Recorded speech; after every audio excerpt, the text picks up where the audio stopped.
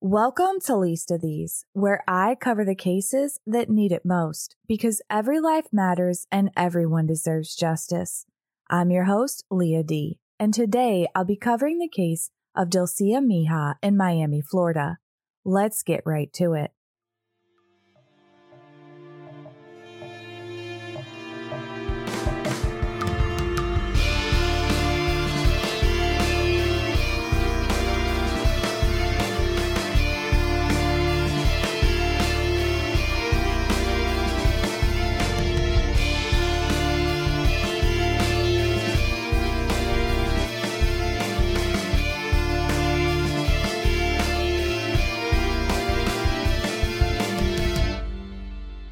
In September of 2004, Dilcia Mejia, known to her friends and family as TT, had just begun her sophomore year at Miami Beach High School. Her parents had immigrated from Honduras in the 1980s, but Dilcia was born and raised in the United States. Eventually, according to police reports, her parents split. Her father left the U.S. and was living back in Honduras, but Dilcia, her mom, and much of her extended family remained in Miami. Her mom moved on and remarried when Dilcia was about 10 years old. By 2004, Dilcia, her mom, her stepfather Raul Mata, and her little dog Rocco were living in a mobile home community known as Colonial Acres there in Miami. According to family members who spoke to the Miami Herald, Dilcia attended school, worked at her cousin's business, and loved taking Rocco on walks around the neighborhood. Sunday, September 12, 2004 was a very important day for Dilcia. You see, it was her 16th birthday. Her mother took her out for ice cream, and that was just a small celebration. What Dilcia didn't know is that her mother was planning a surprise party for her the next day. Dilcia spent the night at her auntie's house, and the following day she went to school and then work. Her stepfather picked her up and took her to her auntie's, where everyone was waiting to surprise her. There was food, cake, balloons, and plenty of family photos, and Dilcia was definitely surprised and happy to be surrounded with her family. At the time, no one could have known that 5 days later, 16-year-old Dilcia's life would end brutally inside her own home, where she should have been safe. On the morning of Friday, September 17, 2004, a frantic 911 call came in just after 9 a.m. On the line was her stepfather, Raul Mata. He stated, "We need someone to come here. My daughter, somebody killed my daughter." Mata attempted CPR as officers made their way to the scene. A few moments later, officers from the Miami-Dade Police Department arrived at the home in Colonial Acres, where they found 16-year-old Dilcia deceased in her bedroom. She was lying on the bed, covered in blood. Her throat had been slashed. While the scene in Dilcia's bedroom was gruesome, as officers made their way through the house, they noted that there was no sign of forced entry. It appeared nothing had been taken, and the rest of the house remained undisturbed. It seemed to be a targeted attack, but who would have wanted to hurt Dilcia and why? Hoping to get answers, investigators sat down with her stepfather, Raul Mata. He was the last one to leave the house that morning and had been the one to find her body. Raul, of course, came in voluntarily and walked detectives through not only finding Dilcia, but the week preceding the murder. As it turned out, Raul thought that an incident that happened at school that week could have played a role in what happened to her. As he spoke with investigators, he told them it had all started the Tuesday prior to the murder, September 14th, a day which started like any other. Dilcia's mother left for work, and he took Dilcia to school as he always did. He then drove to his mother's house because he had family visiting from El Salvador. At some point that day, he arrived back at home. And when he did, there was a voicemail waiting for him on the answering machine. Y'all remember those, right? Anyhow, the message was from the school principal informing the Matas that Dilcia had been involved in a fight at school with 2 other girls, and they were all being suspended. The principal went on to say that he needed to meet with all the parents in order to get the suspension reduced. Raul decided it would be best to wait for his wife to get home that evening rather than to disturb her at work. Later that afternoon, Dilcia's mother picked her up from school, and once they got back home, Raul told his wife about the voicemail left by the principal and suggested she should go to the school and speak with him. They talked about her work schedule and when she could make it to the school to speak with the principal to get this all worked out. Together, they spoke with Dilcia, and she admitted that she had been in a fight and that she had a mark on her left arm from the altercation. Dilcia also told her mom that her cell phone had been taken away at school, the battery removed after she got caught talking in class. As you can imagine, her mother was very upset because of the fight and the fact that her cell phone had been taken away.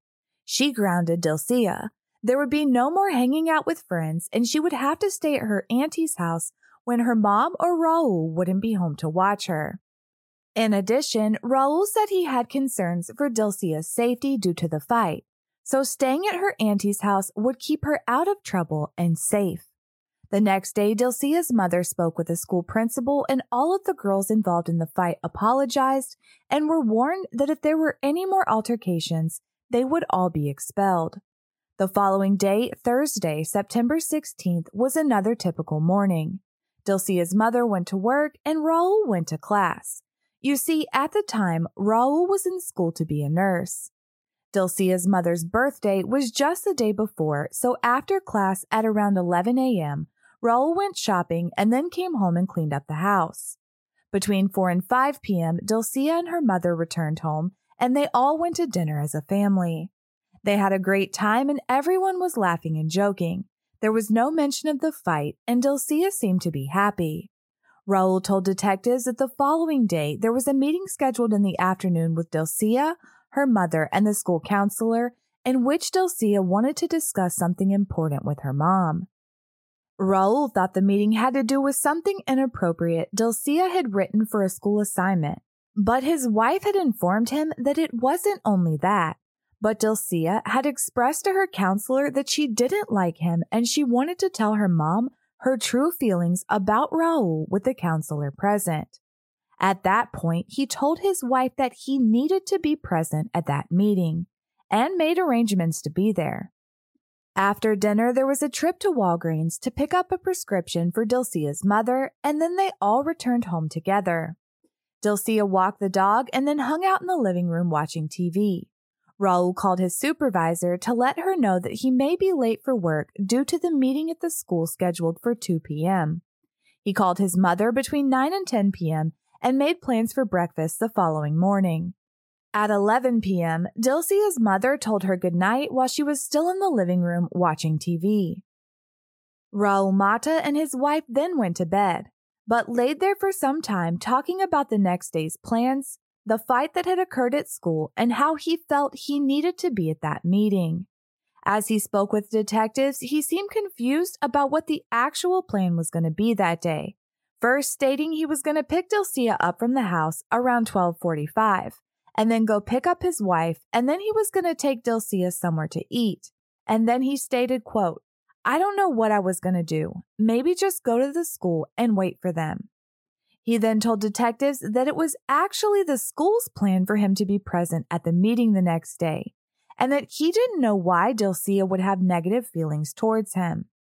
At that point, he began walking detectives through the day of the murder, Friday, September 17th, 2004. He claimed that between 5:30 and 5:45, Dilcia's mother woke up and started getting ready for work, and at that time he got out of bed too. It was then that he noticed that Dilcia's bedroom door was closed, locked, and there was no light on. He then stated, "I wouldn't allow my daughter to keep her door locked." You see, according to Raul Mata, Dilcia always locked her bedroom door at night, and apparently he didn't understand why her mother would allow that. Anyhow, Raul then went back to bed, turned on the TV, and clicked through the channels, but didn't find anything to watch. He dozed off for a short time, but then awoke just before his alarm was set to go off at 6:30. He took a quick shower and got ready for the day. At approximately 7:30 a.m., he left the home, locking one of the doors behind him. Let's talk about that door for just a hot minute. There was a screen door and then a front door. Like a lot of front doors, this one had a deadbolt that required a key both from the inside and the outside. Dilcia didn't have a key to the deadbolt, so when Raul left that morning, he claimed he only locked the lock on the actual doorknob, a lock that he claimed was easy to push open. At first, Raul told detectives that the reason Dilcia's mom didn't want her to have a key was because she didn't trust her. But a few moments later, it seemed he was the one who made the decision that Dilcia shouldn't have a key. He stated, "The cousins feel it was my fault for not giving TT a key. I took her rights away by not giving her a key." Again, TT was Dilcia's nickname. After he locked the bottom lock on the door, Raul left to go to his mother's home for that breakfast. He made 2 phone calls once he was on the road. One to his wife, in which he told her that Dilcia was asleep, he had not locked the deadbolt, and also that he would be picking Dilcia up at 1 p.m. for that meeting at the school. He then called his mother and let her know he was on the way. He got to his mom's, went inside for a short time, and then he, his sister, her 2 children, and his mother left. They made a quick stop at another relative's house, and once they got back in the car, they were discussing where they wanted to go for breakfast when Raul realized he forgot his camera. He wanted to be able to take pictures that day, so he drove back to the house to get the camera. About an hour and a half had passed since he had left to go pick up his mom and sister when they arrived back at the home he shared with Dilcia and her mom. He got out, and so did everyone else. He invited them all to come inside since his sister had never been to his house before. But as they got up to the house, he noticed that the front door was open about 2 inches. Once inside, he noticed that Dilcia's bedroom door was slightly open and the light was on. It appeared she was still laying in her bed, and that wasn't like her. So he called out to her. She didn't respond. He went into the bedroom, and that's when he noticed blood on the headboard. He rushed over to Dilcia. He stated, "I was already shaking. I was afraid. I don't know if I can explain the feeling, tension, fear, like you don't want to know." He checked for a pulse and breathing, but there was none, so he began CPR and at the same time took the phone from his pocket to call 911. His mother walked into the room. He told her to keep the kids out.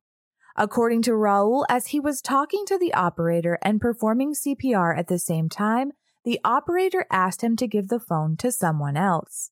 He went to give the phone to his mother, but as he did, he claimed he fell into the dresser at the foot of the bed. Raul Mata said, "My legs were weak and I fell against the drawer." This fall into the dresser left Raul Mata with some serious scratches and bruises to his left forearm and inner bicep, but also his right thumb, which showed, quote, signs of swelling. The injuries were pretty severe. I mean, he must have really yeeted himself into that dresser.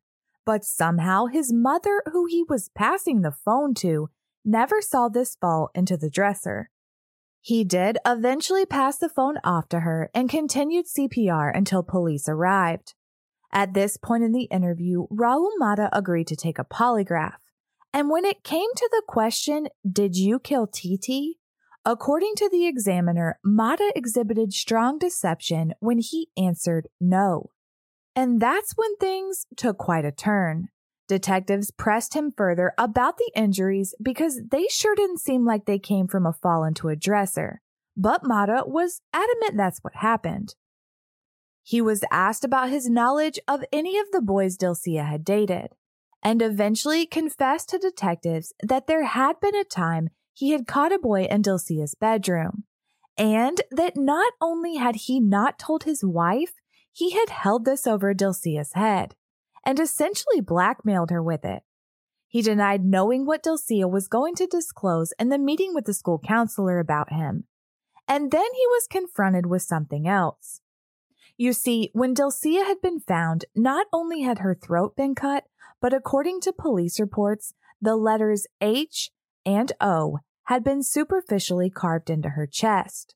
A fact Raul Mata claimed he didn't know, though he was the one who had given her CPR.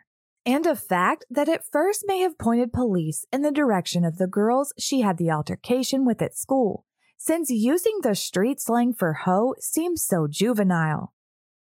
But what Raul Mata didn't know as he sat there and continually denied any involvement in Dilcia's murder was that detectives had already spoke to many of Dilcia's friends as well as the school counselor, and what they had to say had all fingers pointing squarely in his direction.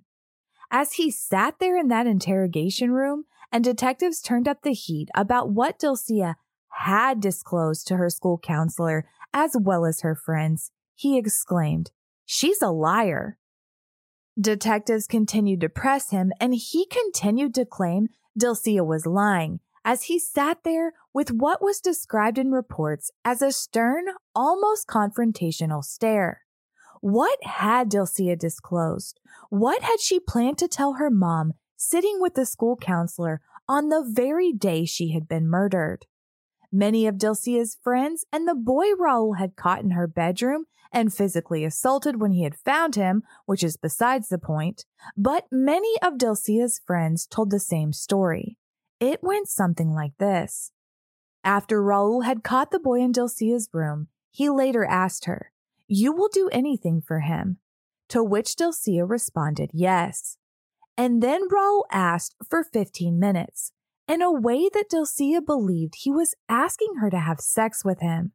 She then told him that wasn't her job and stated something along the lines of, "That's why you married your wife."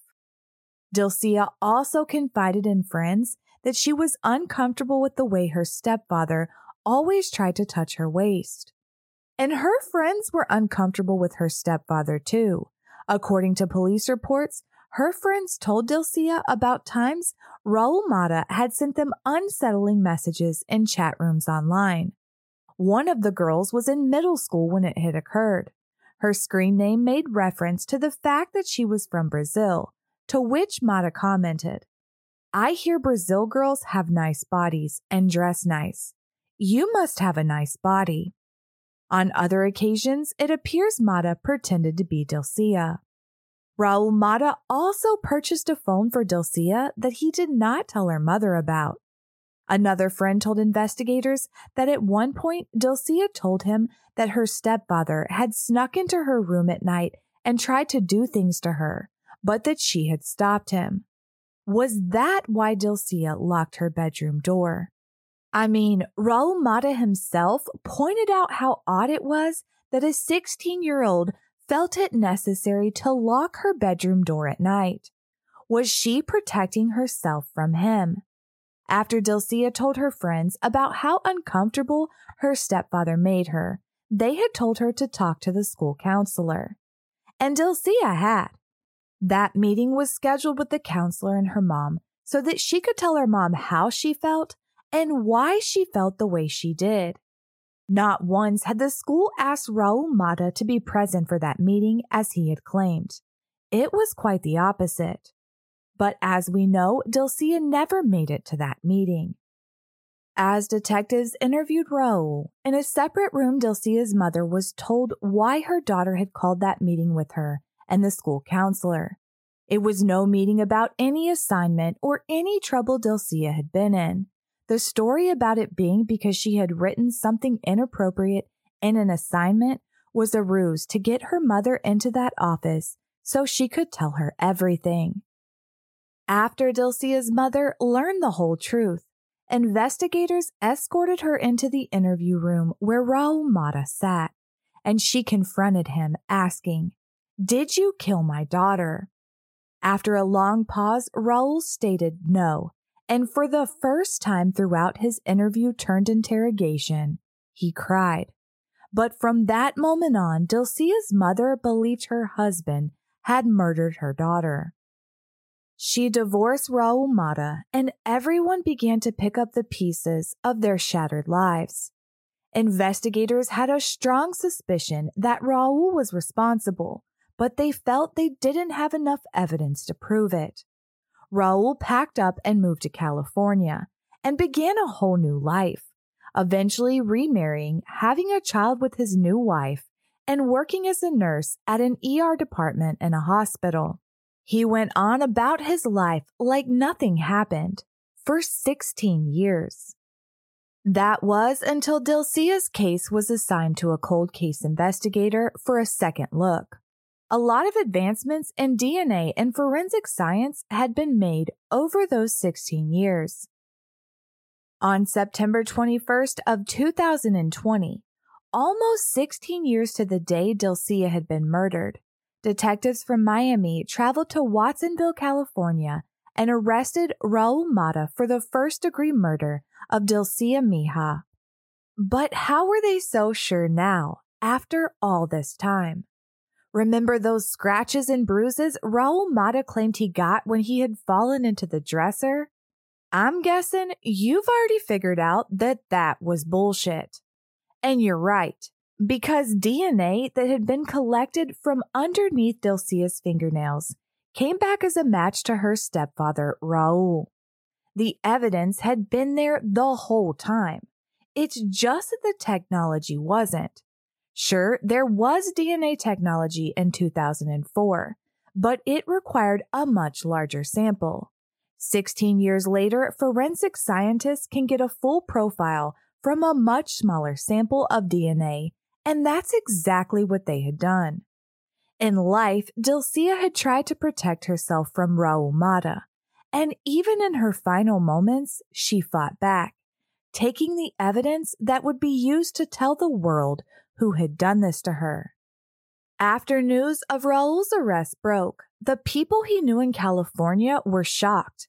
I mean, for nearly 16 years, they had known him as a nurse who saved lives, not a predator or a cold-blooded murderer. His new wife spoke to Action News and stated, "I'm aware of his past and there's never been a doubt in my mind about his character, and he's 1,000% innocent. He's been a nurse in our community for the past 15 years, saving lives in the emergency room. He's an incredible person and he doesn't deserve this. The truth will prevail." Oh, and did it ever. While his wife may have been convinced of his innocence, the Miami Herald reported that detectives said as they spoke with Mata and laid out the evidence against him, his demeanor changed. Members of Dilcia's family spoke out at a press conference announcing his arrest. Her cousin, Trinidad Gonzalez, stated, "As a family, we were always sure Raul Mata was responsible for her death." She went on to say, "It's been horrific and no family should be able to go through this. It's just the biggest relief that our family has had. It's like a huge burden lifted from our shoulders.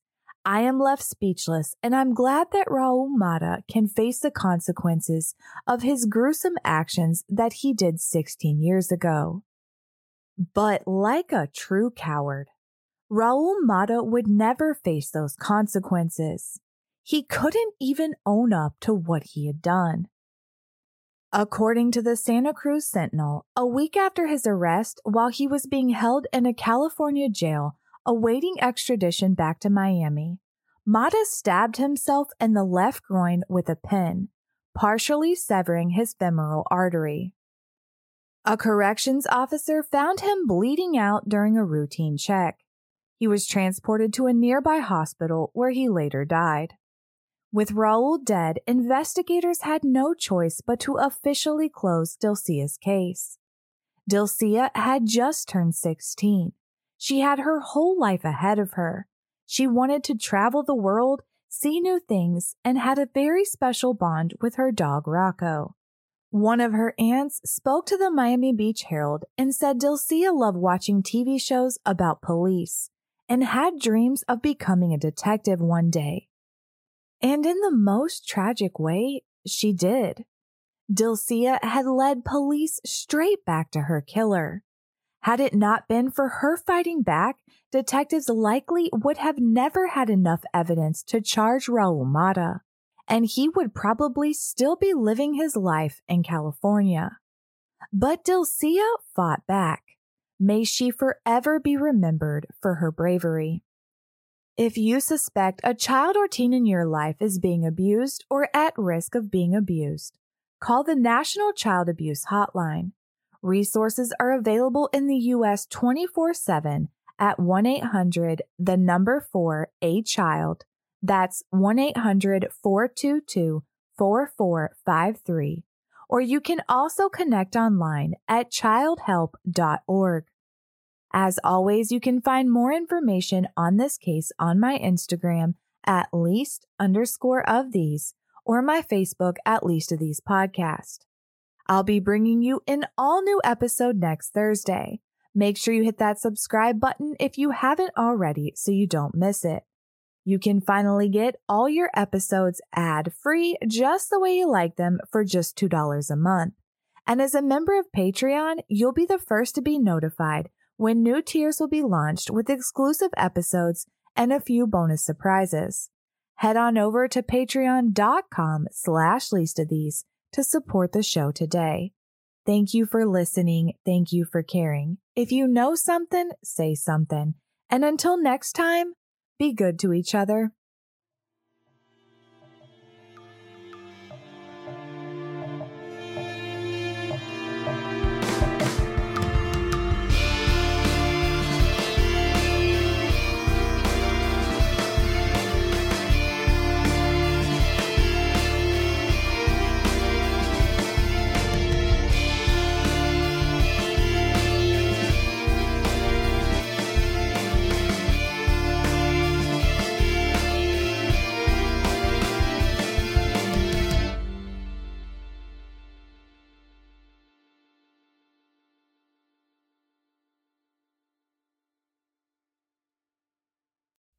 In the 1970s, John Todd burst onto the evangelical scene with a shocking tale. He claimed to be a former witch, involved in a then unheard-of secret organization called the Illuminati, and urged Christians to prepare for a violent world takeover.